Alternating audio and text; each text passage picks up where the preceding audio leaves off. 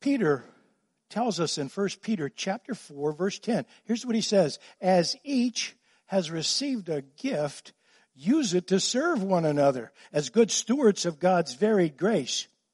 Whoever speaks, as one who speaks oracles of God. Whoever serves, as one who serves by the strength that God supplies.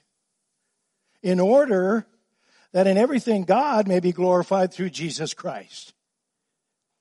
Paul the apostle wrote this to young Timothy in 2 Timothy chapter 1 verse 6. He said this, for this reason I remind you, Timothy, to fan into flame the gift of God which is in you through the laying on of hands. For God gave us a spirit, not of fear, but of power and love and a sound mind or self-control. Amen. Well, over the last several weeks, Pastor Tony's been talking to us about our love relationship with God and how that affects our heart. It's a relational thing. It's not a religious thing. It's a relational thing. And it affects our heart. It comes from our heart. Well, I want to follow up this week with this message that says God is calling each of us with a special calling. The title of this morning's sermon is Special Calling. I'm here to tell you, according to God's Word, and according to Peter, all of us who have received Jesus Christ have received a special gift. He said, use whatever gift, not if you have one. And as we heard last week, serving each other is what God wants us to do. And there are so many different ways to do that. Today we're going to have the opportunity to observe firsthand the demonstration of a child of God answering God's call on his life to serve God and to serve his people. Going to get a personal firsthand view of this. This morning we're going to affirm a man that God has already called. This man is Ronnie Phelps, and this service that we're in is an ordination service. As a body of believers, we recognize God's call on his life and affirm this man to the office of deacon to use the gift or gifts that God has given him to serve this body of believers. In other words, to build up the body. It's what we've been talking about. You see, Jesus said in John chapter 15, verse 16, he said, you did not choose me, but I chose you and appointed you. How many of you ever been on the ball field and, they were choosing teams and you were picked last? That's very sad. In fact, sometimes I looked at you and go, well, okay, we'll take you. That's not the case with God the Father. He has chosen each one of us to be his. You see, if he doesn't choose us, we don't come. Scripture tells us that unless the Father draws us, we cannot be redeemed. So Jesus said, you did not choose me, but I chose you and appointed or ordained you that you could go and bear fruit and that your fruit should abide so that whatever you ask the Father in my name, he may give it to you. See, God calls and appoints. We simply recognize that call and affirm that calling. That's what this service is about. Throughout Scripture, men were set apart by God's work by the laying on of hands. And the laying on of hands is done to invoke God's blessing on that person. Let me give you two scriptural examples of that. Acts chapter 13, verse 3. Paul and Barnabas were being commissioned to go out and do mission work wherever God led them. And it says, then after fasting and praying, they laid their hands on them and sent them off. They commissioned them. They prayed God's blessing and power on them and that God would use them. And he did. And then Paul writes to 1 Timothy, his son in Christ. He said in 1 Timothy chapter 1, verse 6, he says, do not neglect the gift that you have, which was given you by prophecy when the council of elders laid their hands on you. See, the elders prayed over young Timothy. And young Timothy was in his first pastorate. He was a young man. And he was pastor in his first church when Paul wrote him these letters. This ordination service symbolizes God's call to ministry, much like our water baptism symbolizes my decision, your decision to follow our Savior, to die to our old self, to be raised to follow Him in newness of life, much like the symbolism when we take the Lord's Supper next week. And we symbolize, that bread is a symbol of His broken body. That juice is a symbol of His shed blood. Well, this ordination symbolizes God's call to ministry. It symbolizes both the candidate's commitment of himself to the ministry in the will of God and the church's approval of this candidate for the ministry. You know, the term deacon in the New Testament means minister or servant. Oftentimes we've gotten confused in the American church about that. Sometimes the deacons in American churches become turf lords, and they run pastors out of town because they're given the wrong idea of what a deacon is. A deacon is a minister or a servant. It's a servant role. No special graces and no particular authority are bestowed in the act of this ordination. The office of deacon is not one of authority, but rather of example and servanthood, as are or should be all positions of leadership in the church. Because of the way Jesus did it, He was a servant leader. That means He lived and gave us an example by the way He lived. Well, I want you, if you have your Bibles, and if you don't, I want you to start bringing them. Hello. We've been talking about this a little bit this week with the staff. And you know, we want to encourage everybody to read Bibles, but a lot of times we don't read out of the Bible. So I'm going to read, but I'm going to ask you to turn to Acts. Okay? Acts is in the New Testament. I know most of you are familiar. Acts, the book of Acts. This is a recording of how the disciples acted after the Holy Spirit got a hold of them. We've had a sermon series about it. Acts chapter 6. We're going to read verses 1 through 6. I'm reading from the English Standard Version this morning. And what we're going to be talking about as you're looking that up is this is where the first deacons were called and ordained. And we're also going to see in the scripture as we read it why they were needed, what role they filled in edifying the body of Christ. So reading together from Acts chapter 6, verse 1. Now in these days when the disciples were increasing in number, a complaint by the Hellenists arose against the Hebrews because their widows were being neglected in the daily distribution.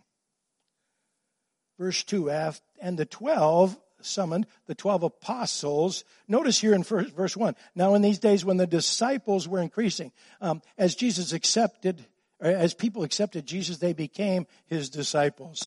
Okay, and as that number was increasing, the 12 summoned the full number of the disciples. In other words, got the family together. It was pretty big by this time. And said, it's not right that we should give up preaching the word of God to serve tables. Therefore, brothers, pick from among you 7 men of good repute, full of the Spirit and of wisdom, whom we will appoint to this duty. But we will devote ourselves to prayer and to the ministry of the word. And what they said pleased the whole gathering, and they chose Stephen, a man full of faith and of the Holy Spirit, and Philip, and Prochorus, and Nicanor, and Timon, and Parmenas, and Nicholas, a proselyte of Antioch. These they set before the apostles, and they prayed and laid their hands on them. Okay. So, where were they when they were called? Well, they were in this new, growing New Testament church in Jerusalem. So this is where, you ever want to say, well, where did deacons start? Well, this is where they started. In the new church, the growing church in Jerusalem. Well, why? Why were they called? It's always good to know why we're doing something. And really a poor answer is, well, that's the way we've always done it. Sometimes you're not sure where that started, but it's not working for you. Well, why did they call? Why were they called? The church was growing so rapidly that some of the people weren't being cared for, and especially it identifies that they weren't being fed. I refer to them as MIAs, missing in action. And that's not okay, folks. It's never okay. See, a lot of people say, well, what's the value of joining the congregation? I'll tell you what it is. You will no longer be missing in action. You will be assigned one of these deacons and or care group leaders to take care of you. They become your first line of contact so that when you're gone for 2 weeks on vacation and you come back, somebody's going to notice you were gone and that it mattered.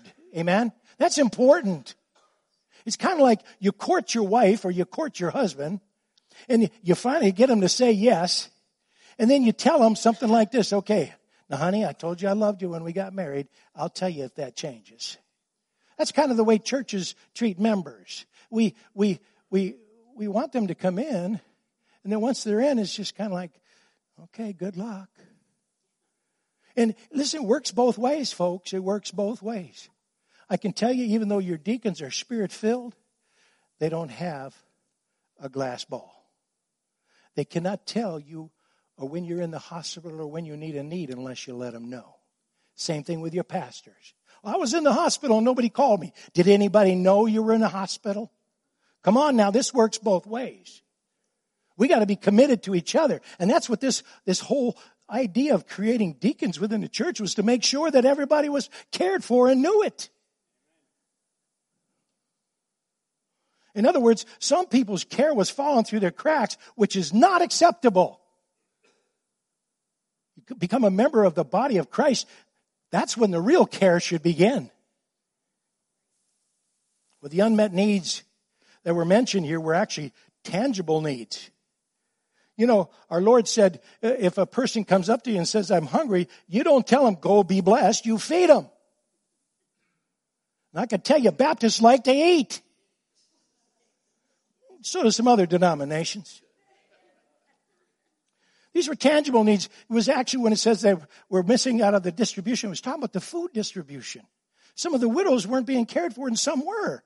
That's not okay. But it wasn't because of just belligerence. It was the fact that they couldn't keep track of them. The church was growing too fast. Well, they were ordained so the apostles could continue to preach and teach the gospel. And what is their calling?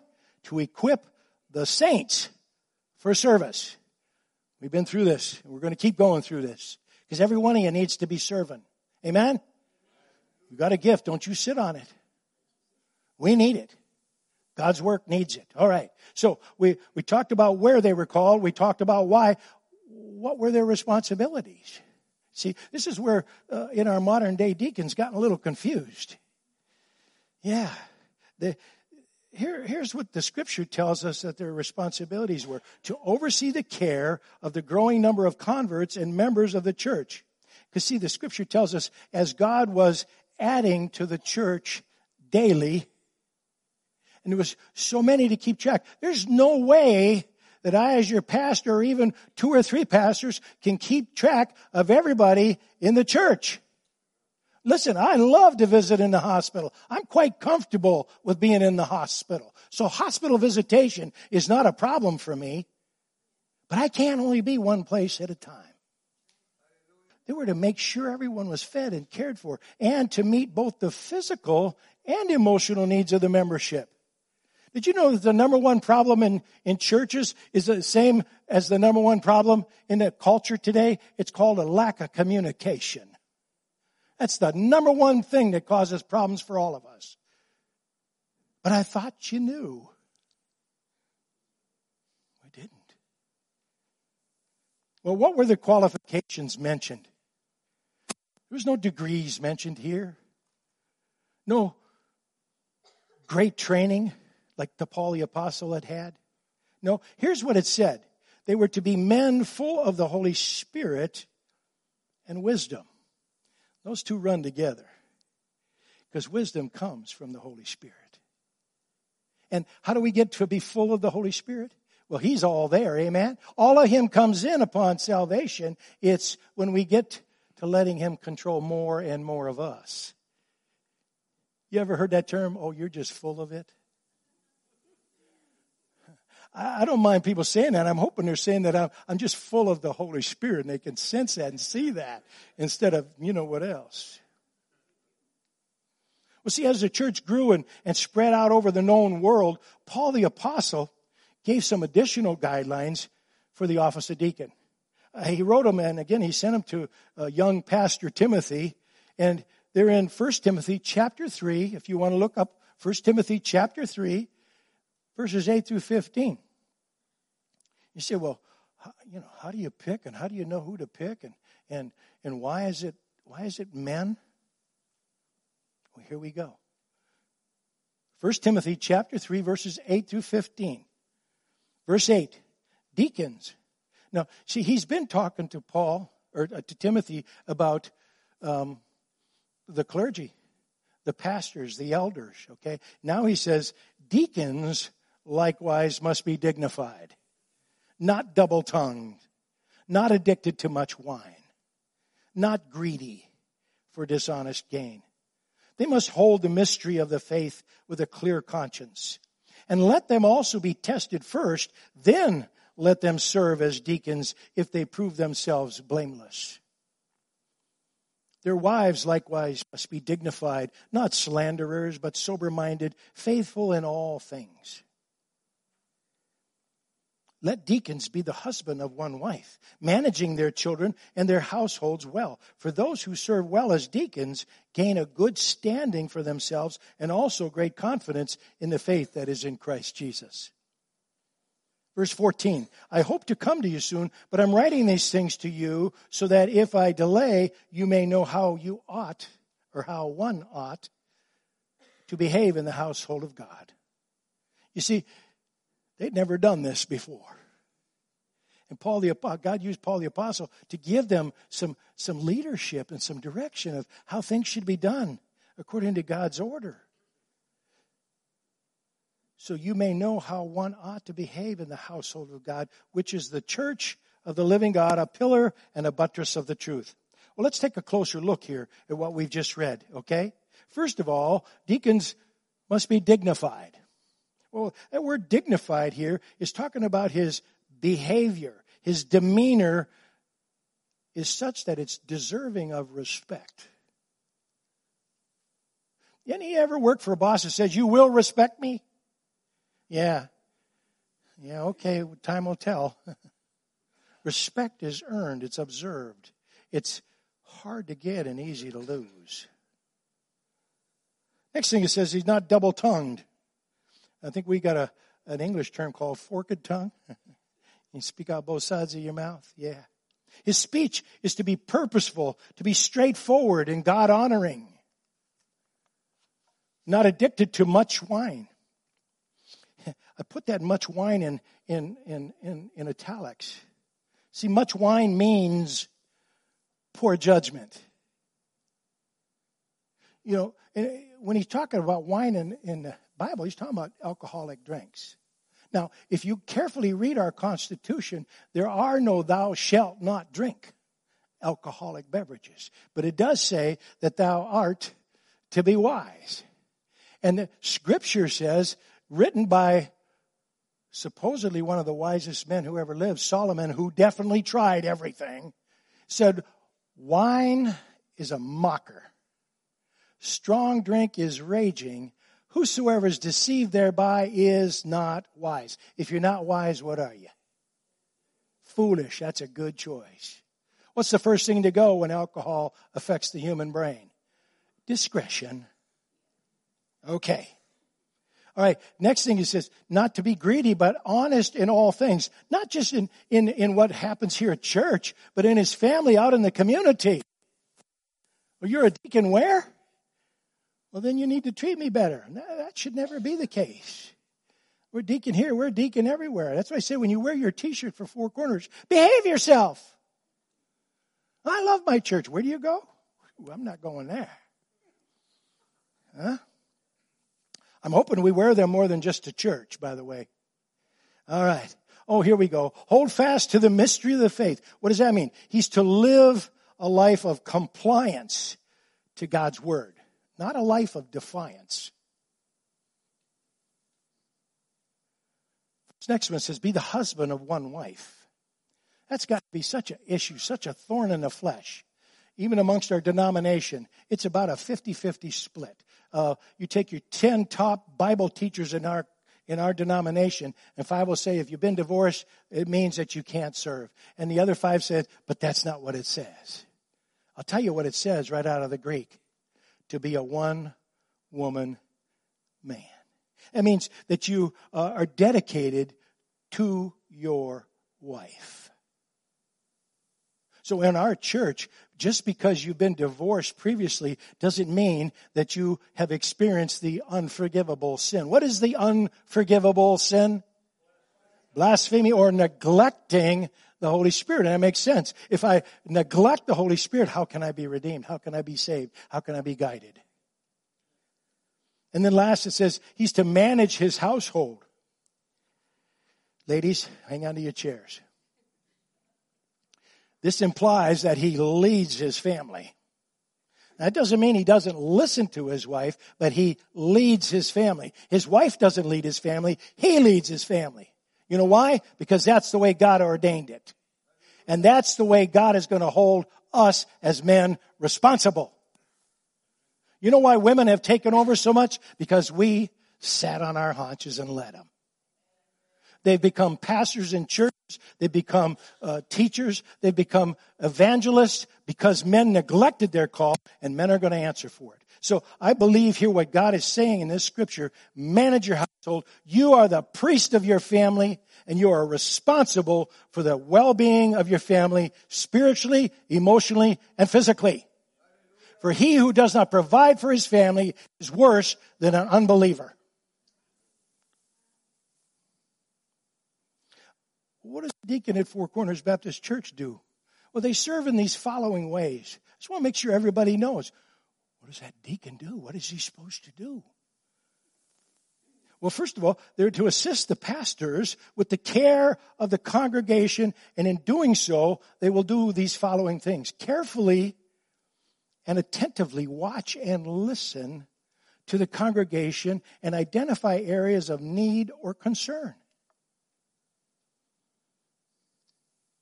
To serve as cheerleaders for the ongoing vision and ministries of the church. These aren't yes men, but these are men that are following the same spirit that God is leading the pastors with, that he's going to lead his people with, and we all need to be on the same page, so we all need to be listening to the same spirit. So they need to have this vision. That's part of the vision of the church. What's the direction that God's leading us? We don't know what all the future holds, but we know who holds the future. So let's stay in tune with him.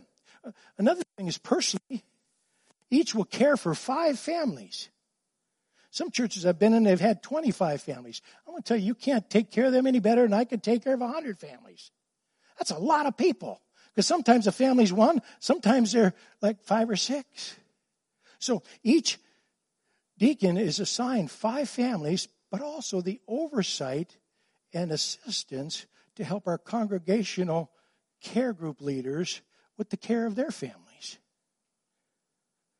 We established congregational care group leaders several years back. And here's why. Because we want to make sure that all the members of this church are truly cared for. And you know what, women? You can do a darn good job doing that. And some of our women are even better at keeping track of those details. Birthdays, anniversaries, babies being born. You know, us guys are like, oh, my wife writes the calendar, thankfully. So I know, whose birthday it is and when. And so, but we don't ordain women because it says they're to be the husband of one wife. And I'm not going to go there with you. Just because the world says you don't have to be a man to marry a woman. This is what this is saying. Same thing with overseers. That's why we don't ordain women to the ministry as pastors and deacons, because the Word of God doesn't say so. Not saying you couldn't do it. See, there's a big difference in authority and leadership. Who's the top authority in our church? Thank you. I'm glad you didn't say me. Because 14 years of preaching has gone right down the drain here. Jesus Christ is the authority. I'm the under shepherd. And our associate pastors are under shepherds. And then our deacons are under shepherds.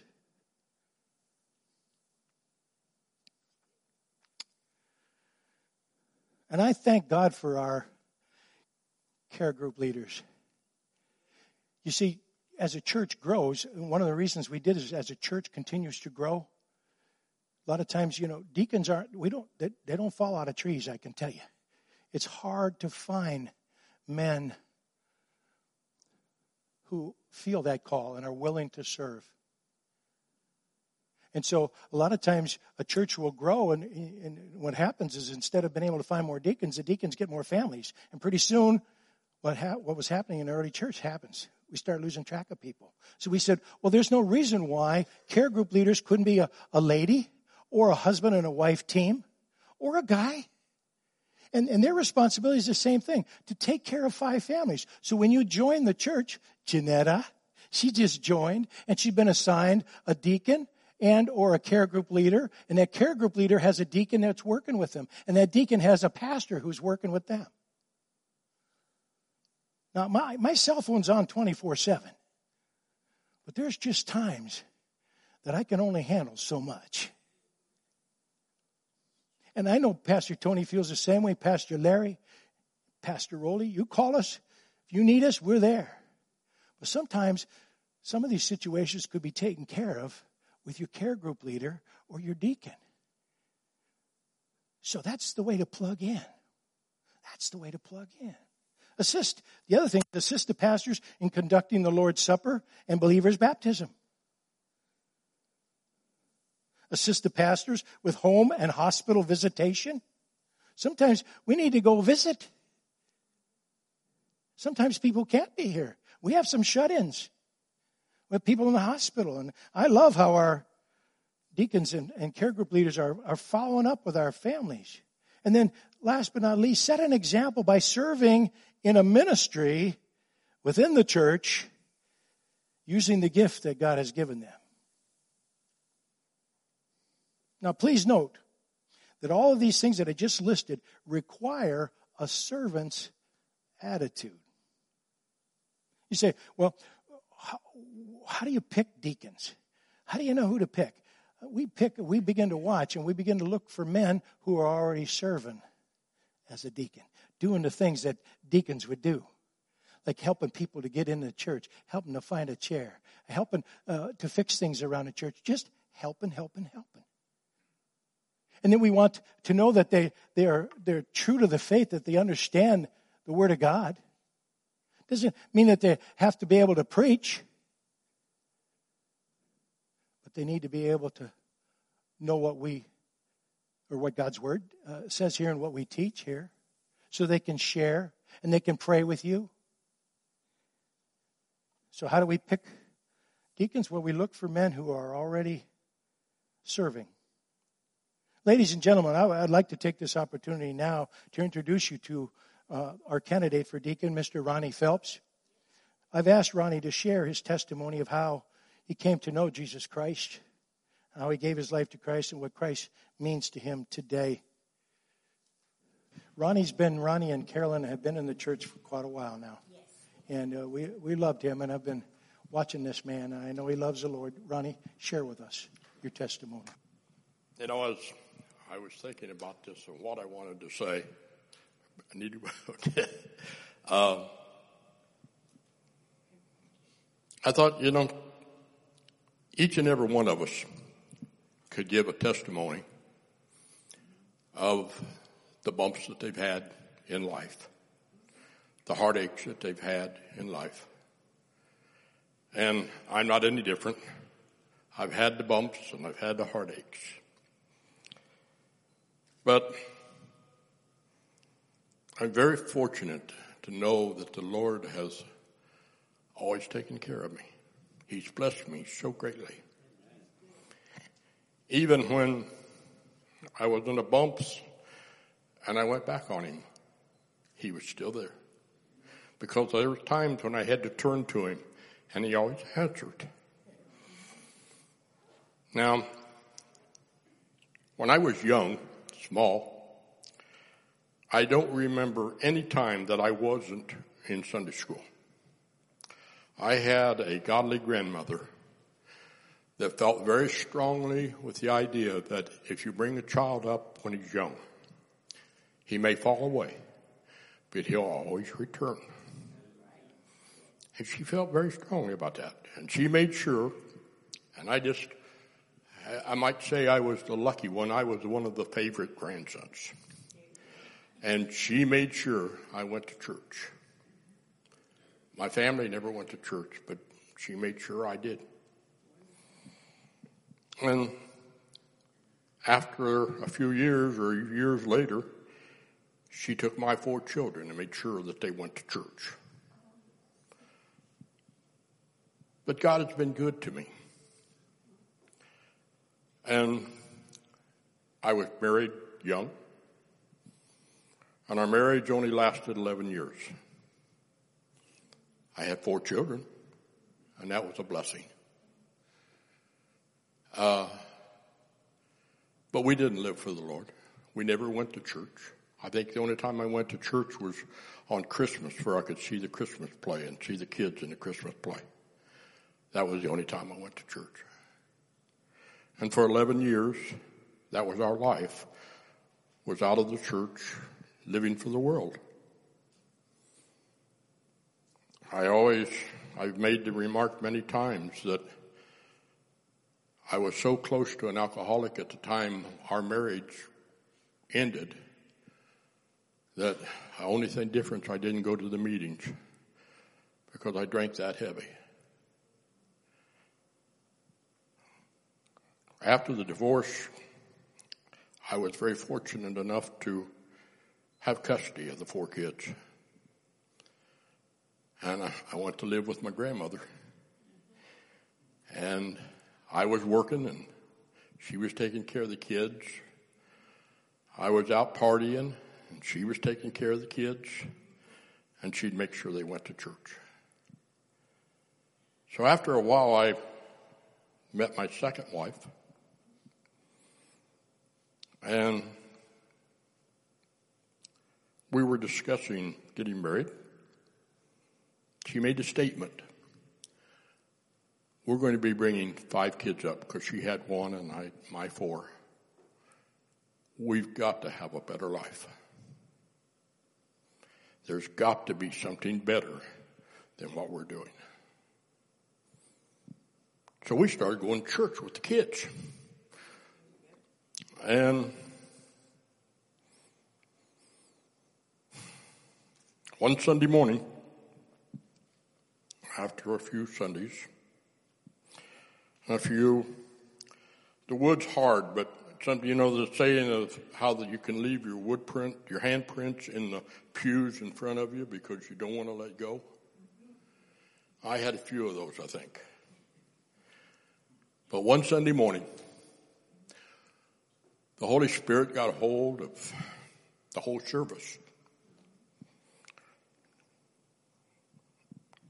My heart was beating probably 1,000 bumps a minute. I couldn't hold it in. It wanted to pop out. I remember stepping out of the pew. I do not remember going to the altar.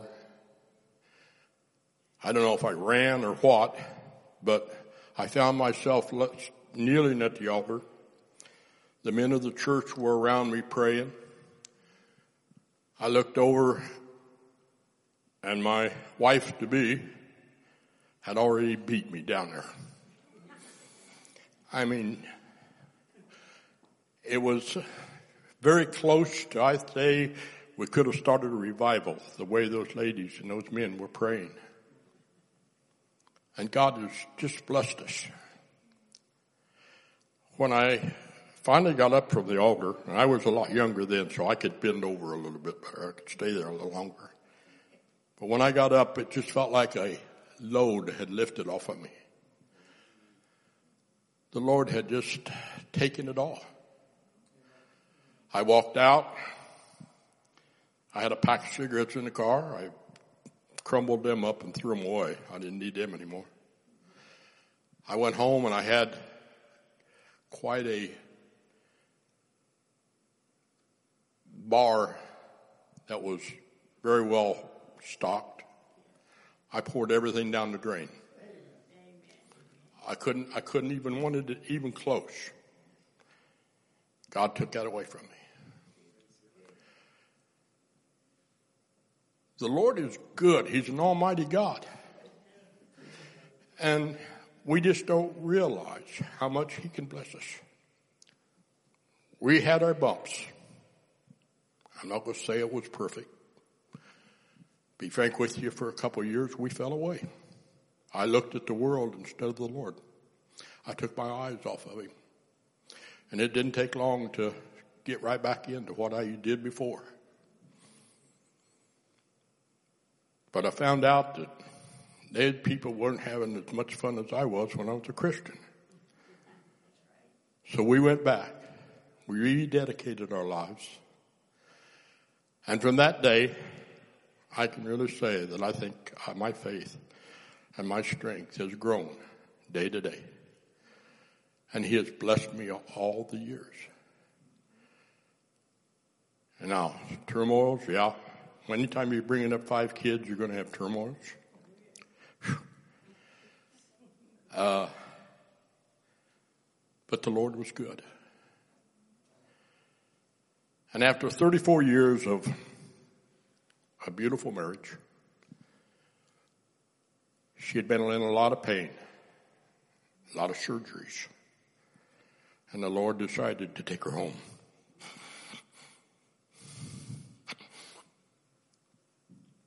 I could have had the disaster right then. But I found out what it was to have a church family. They came and they just loved me. And I grew even stronger. And I don't think I'll ever grow completely strong, but I know that he's going to be with me. Now, after all that, and I threw myself into the church, and we attended a Wesleyan church back in Ohio and Indiana. And I tried to do just about anything I could do in the church. I think I held every office going. Just anything to do for God. I wanted to do it. And after a while, I met another lady. Now, this lady had been in the church for 18 years. I've been in there for 25, 26 years. She had been in this church for 18 years. Her husband worked for me over at General Motors. After late in his life, she led him to the Lord.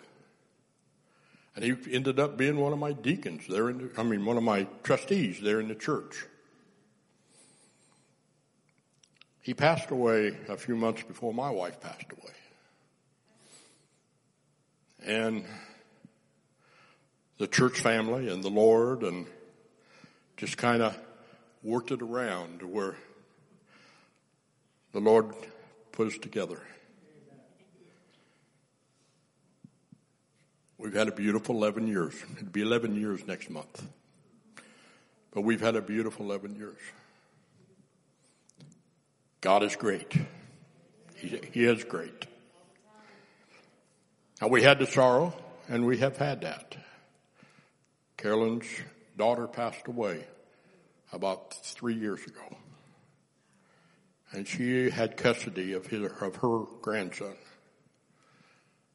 And the Lord blessed us by letting us take custody of of our great-grandson.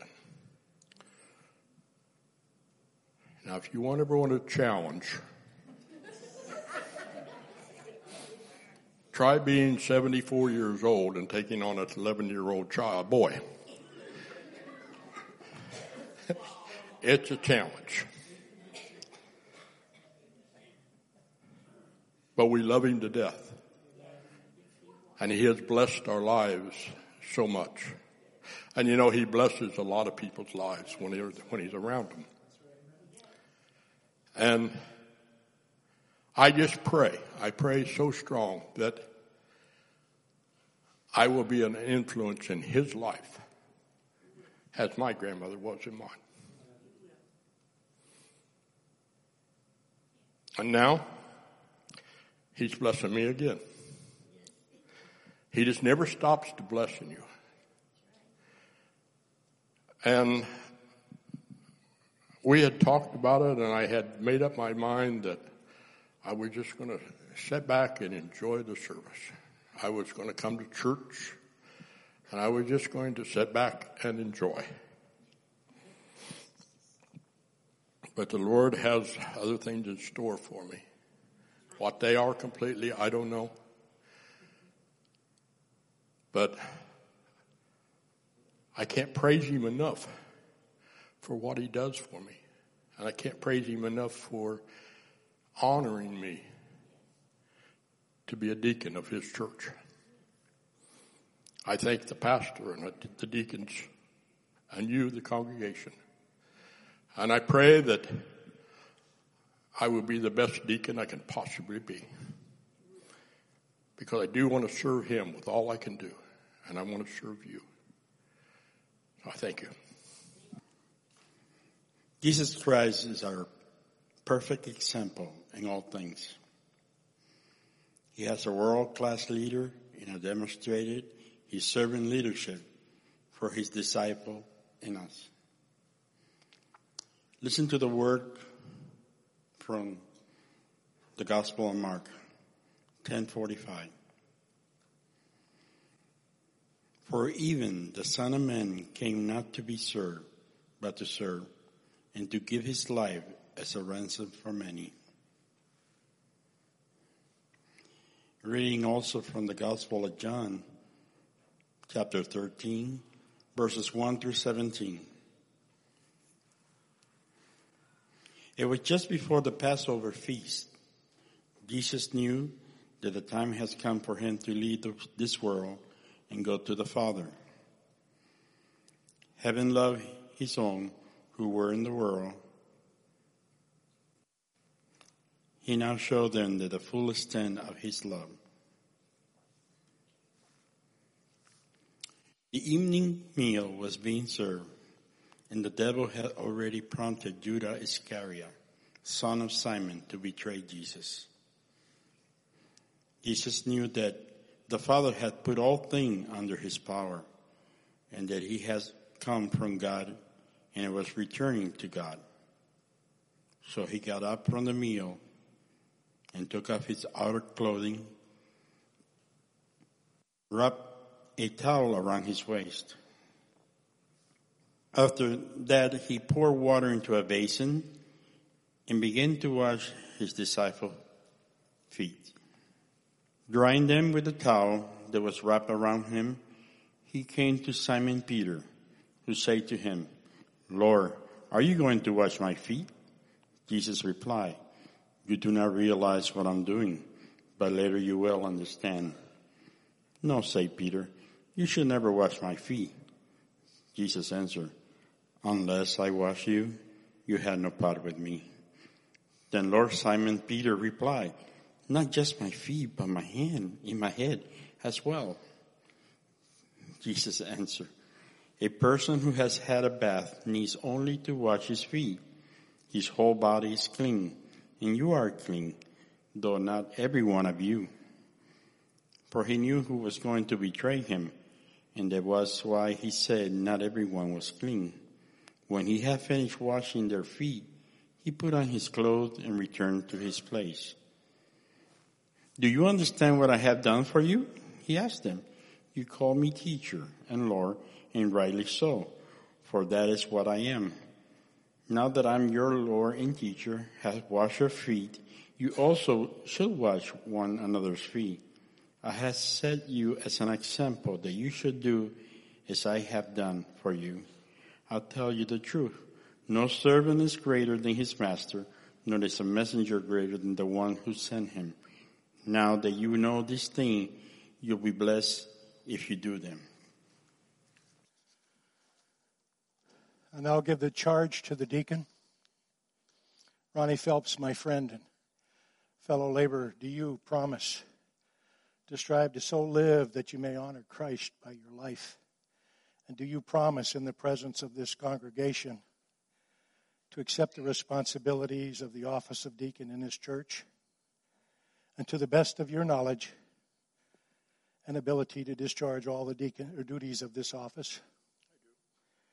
And now I'd like to invite all the men that are ordained, whether you're a pastor or a deacon, if you'll come up. Okay, what we're doing by this prayer is invoking God's blessing on this man and his ministry. And of course, his wife, Carolyn, will be serving with him. Ronnie, you can join your beautiful wife. I also want to give a charge to the congregation this morning. This charge is to you. You members of this congregation, acknowledge this man as a deacon in this church. Do you promise to encourage and pray for him in this office, and also to cooperate with him in the fulfillment of the mission of this church? If you do, would you just please indicate that to Ronnie and Carolyn by standing and showing your support? Amen. Amen. Well, it's great to be part of this family. Please have a seat. Thank you so much.